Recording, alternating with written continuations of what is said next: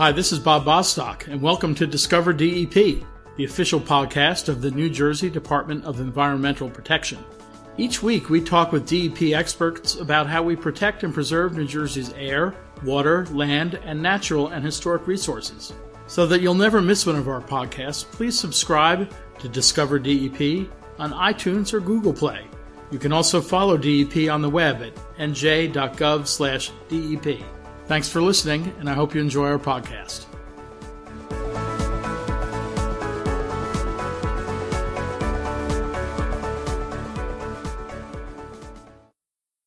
Hi, this is Bob Bostock, and welcome to another edition of Discover DEP.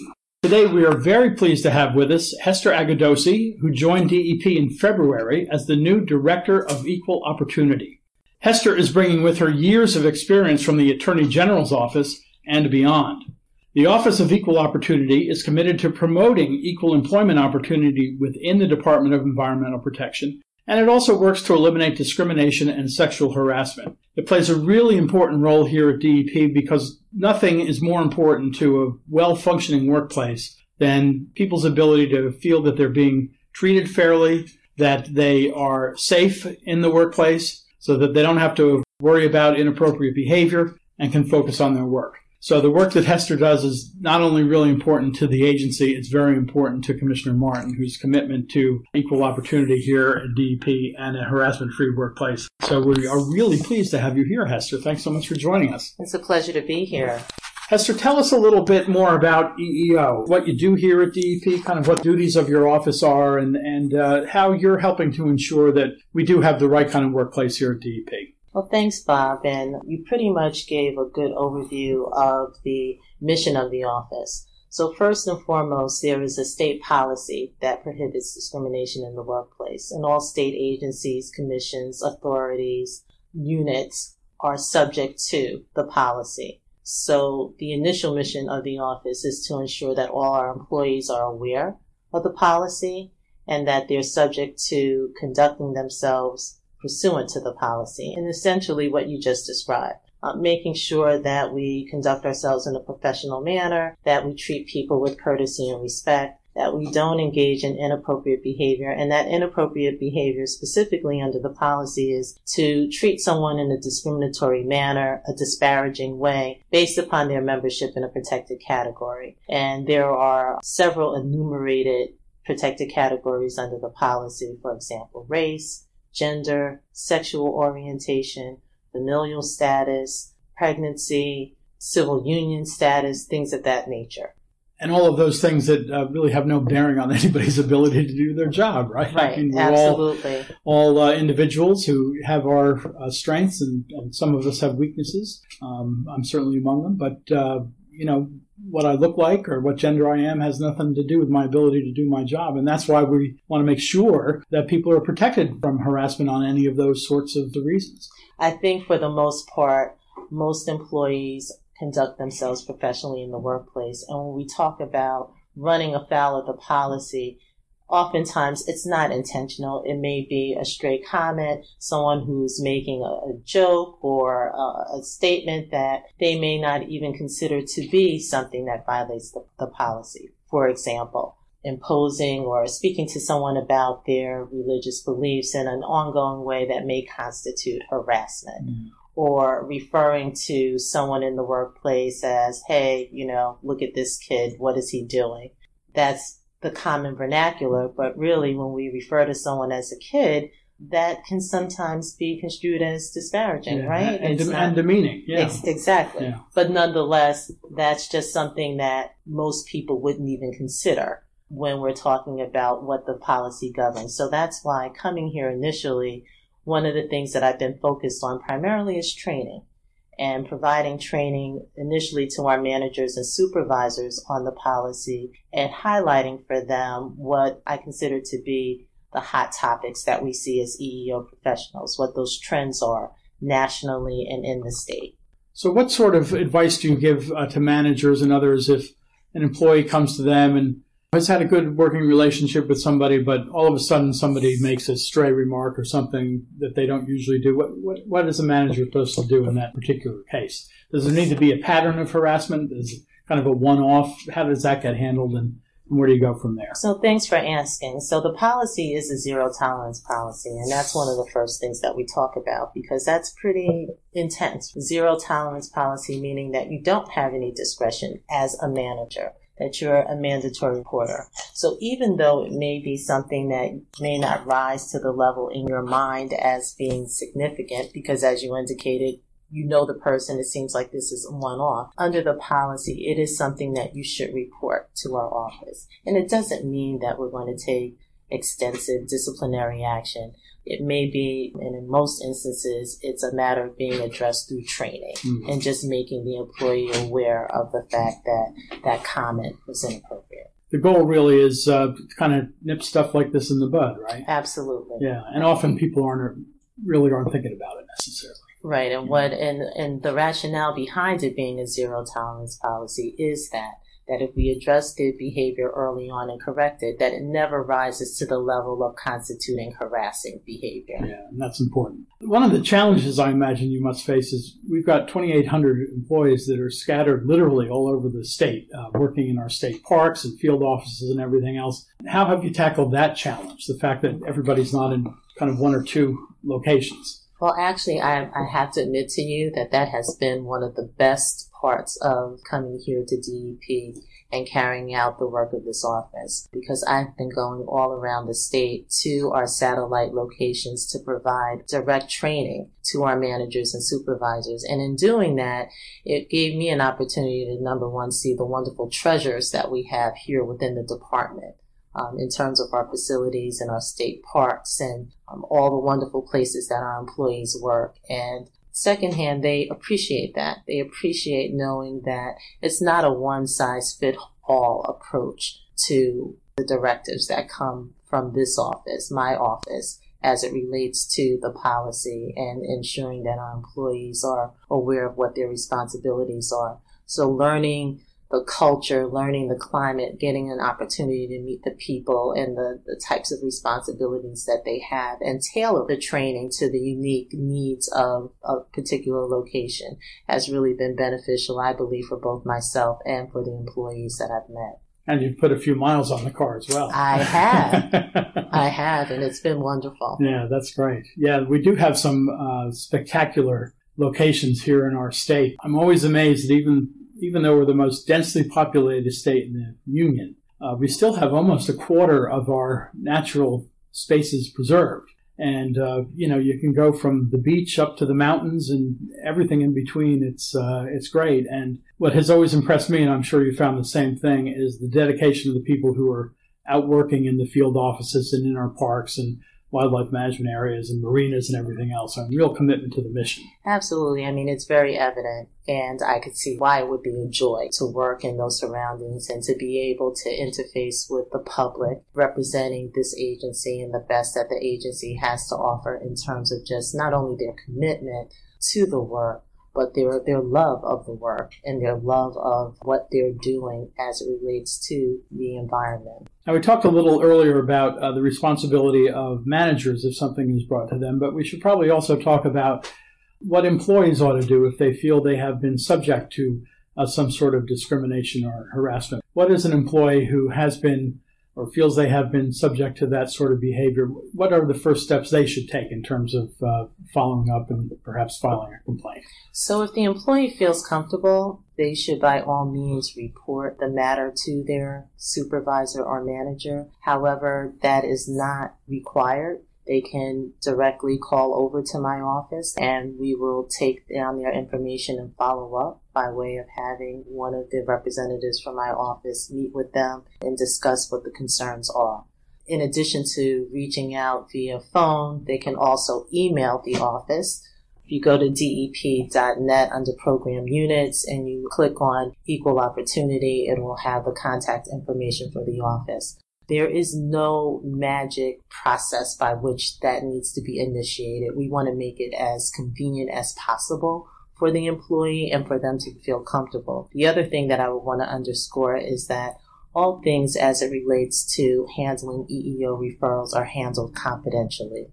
we want employees to feel comfortable knowing that if they come to our office, that information isn't being telegraphed to everyone in the department, that we maintain, we are actually in a satellite office. We're not a part of the main building. In addition to that, we have confidential phone lines. So even if you get a call from someone in my office, it won't show up and appear. So other employees would not be aware that you would be contacted by EEO. To the extent that we have any files or documents that pertain to a matter, they are kept under lock and key in our office, and we don't turn that information over absent a court order to do so. So there is a commitment that's built into the policy to protect confidentiality as well as retaliation.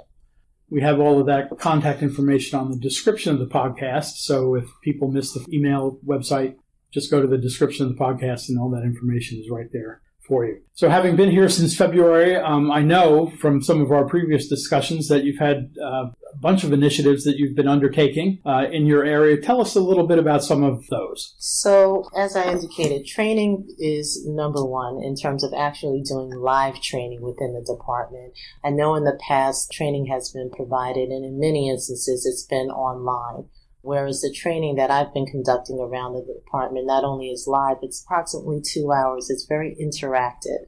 Again, designed to ensure that not only are our employees aware of the policy and how it actually interfaces with their day-to-day experiences at work, but also to establish a relationship between my office and our employees. So again, they know who EEO is and they know how that would be handled. So since I've been here, I've trained approximately 600 of our staff since February, and that's around the state.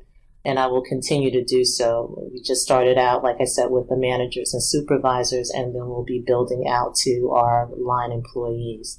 In addition to conducting the live trainings, there's another mission of the office separate and apart from enforcing the state policy prohibiting discrimination, and that is the public contract compliance provision. My office works in hand with the New Jersey Environmental Infrastructure Trust that is responsible for facilitating projects around the state that provide resources through the use of loans for infrastructure projects that take place. What we do as part of the monies that are devoted for those types of projects is we seek to ensure that under the regulations, at 10%, a 10% goal, in fact, is built into the regs, that there should be an effort to utilize socially and economically disadvantaged firms. Essentially, those would be minority firms, those would be women-owned businesses, so that they would also have an opportunity to be able to work on these projects. Great. So in that office, you help make sure that that happens. Right. So what we do is we review the contracts that are contract applications that are submitted on behalf of the projects that are being considered to be developed. We also work with the contractors and the municipalities or the authorities with respect to identifying socially and economically disadvantaged businesses that may be able to work on the projects. So you have a very full plate. I do. We have over 250 projects in the ground all over the state. And not only are we involved in the contract review, but we're also involved in, once the project is in the ground and it's actually in the process of construction, compliance in terms of reviewing the reports and the efforts that are made. Hester, you came over here from the Attorney General's office. Tell us a little bit about your background and why you decided to come to DEP and leave the AG's office. Thank you for asking that. I would consider myself professionally to be a retired career prosecutor. This January marks my 26th year in public service. I started out in the Manhattan District Attorney's office, and I was an assistant district attorney there for 10 years. Did you work with anybody whose name might be familiar? Yes, my claim to fame is that my classmate coming into the office was John F. Kennedy Jr. Uh-huh. So when you start in the district attorney's office, you come in together as a class, and he was a great guy. Yeah. So thanks for asking.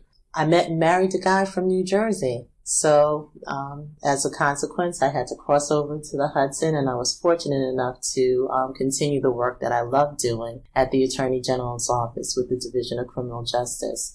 And so I worked there as well as specifically within the Office of the Attorney General for approximately 16 years before I came here to DEP. My last position over at the Attorney General's office was Deputy Director for their Office of Equal Opportunity. So it was a great opportunity for me to come over here as the new director when that position became available. And I'm really happy that I had the opportunity to bring my experience and my passion for the work here.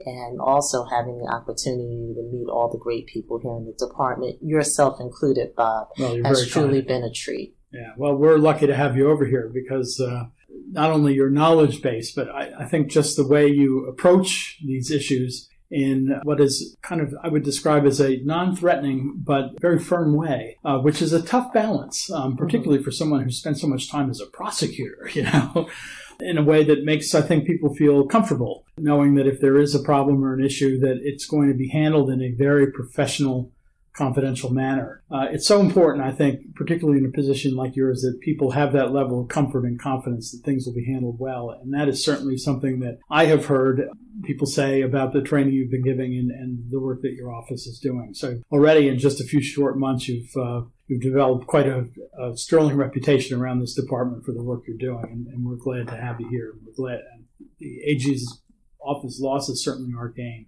So as you look in the months and years ahead, kind of what are some of the goals you've set for yourself and your office? A couple of things. It's important for me not only to continue to do the good outreach, but also in terms of efficiencies. I'm very much about being metrics driven and looking at the types of cases that we get, the referrals that come over, and tailoring our efforts accordingly. So, for example, out of the complaints that may be forwarded to our office, if we see that there's an increase, let's just say in gender discrimination, then that would inform me in terms of there needs to be some focus on how we can address some of those issues, or maybe do some training or understanding what the dynamics are within the department that may speak to that particular area being something that we see as an increase or a significant number of those referrals. So I think it's important to pay attention to not just the work, but the metrics behind the work, and let that guide and inform you of how we should be tailoring ourselves. If you can pick up on trends or something that might, not always, but could indicate some larger issue that needs to be addressed. Absolutely. And I think, to your point, that's why the training that I've been doing thus far has been successful, because it has been a discussion about what we see as being the trends, and trying to sensitize our managers and supervisors and employees so that not only can we get out in front of these things, but that we know that it's important for us to address these things head on. I think the message that comes through loud and clear is that, although there are laws and policies and lists of protected classes and all that sort of stuff, which if you look at it the first time could seem a little overwhelming, but you said it very early on. If you treat people with dignity and respect, and if you follow that old golden rule, treating others the way you would like to be treated, you won't run afoul of any of these things. Absolutely. Yeah, so it kind of boils down to that. I really appreciate your taking time to spend here in Trenton when you could be out at a beautiful state park training folks. I know. To talk with us about the Office of Equal Employment Opportunity, and as well as your work in public contract compliance. I think all of our listeners should be very comfortable knowing that this office not only exists, but is run in a way that if anybody does feel they've been discriminated against or harassed, it's a place where they can go to get these things addressed and make sure that they are working in a workplace that is conducive to everybody doing the best possible work, because their focus is on the work and not on other things which just are destructive, not only of morale, but of work product and everything else. So Hester, thank you so much for taking the time out. It's always a pleasure to visit with you, and I appreciate your being here on Discover DEP. Thank you, Bob. I just want to say one thing. I would be remiss if I didn't mention the excellent staff that I inherited in the office. And I think that speaks volumes, again, to the department in terms of the level of commitment, the standard of excellence in terms of how my staff executes the work that they do. They are in large part why the office has and will continue to do the good work that it does. And so I just wanted to make the department aware that I stand here and I'm here with you today talking about the office, but it's the people in the office that make the difference. Yeah, that's true, I think, for all of us. So thank you so much for joining us. And as I said on the description of the podcast are links to the web if anybody should need to avail themselves of that information. And we also have linked to the policies for people to brush up on them as they feel they ought to. Thanks again so much for being here. Thank you.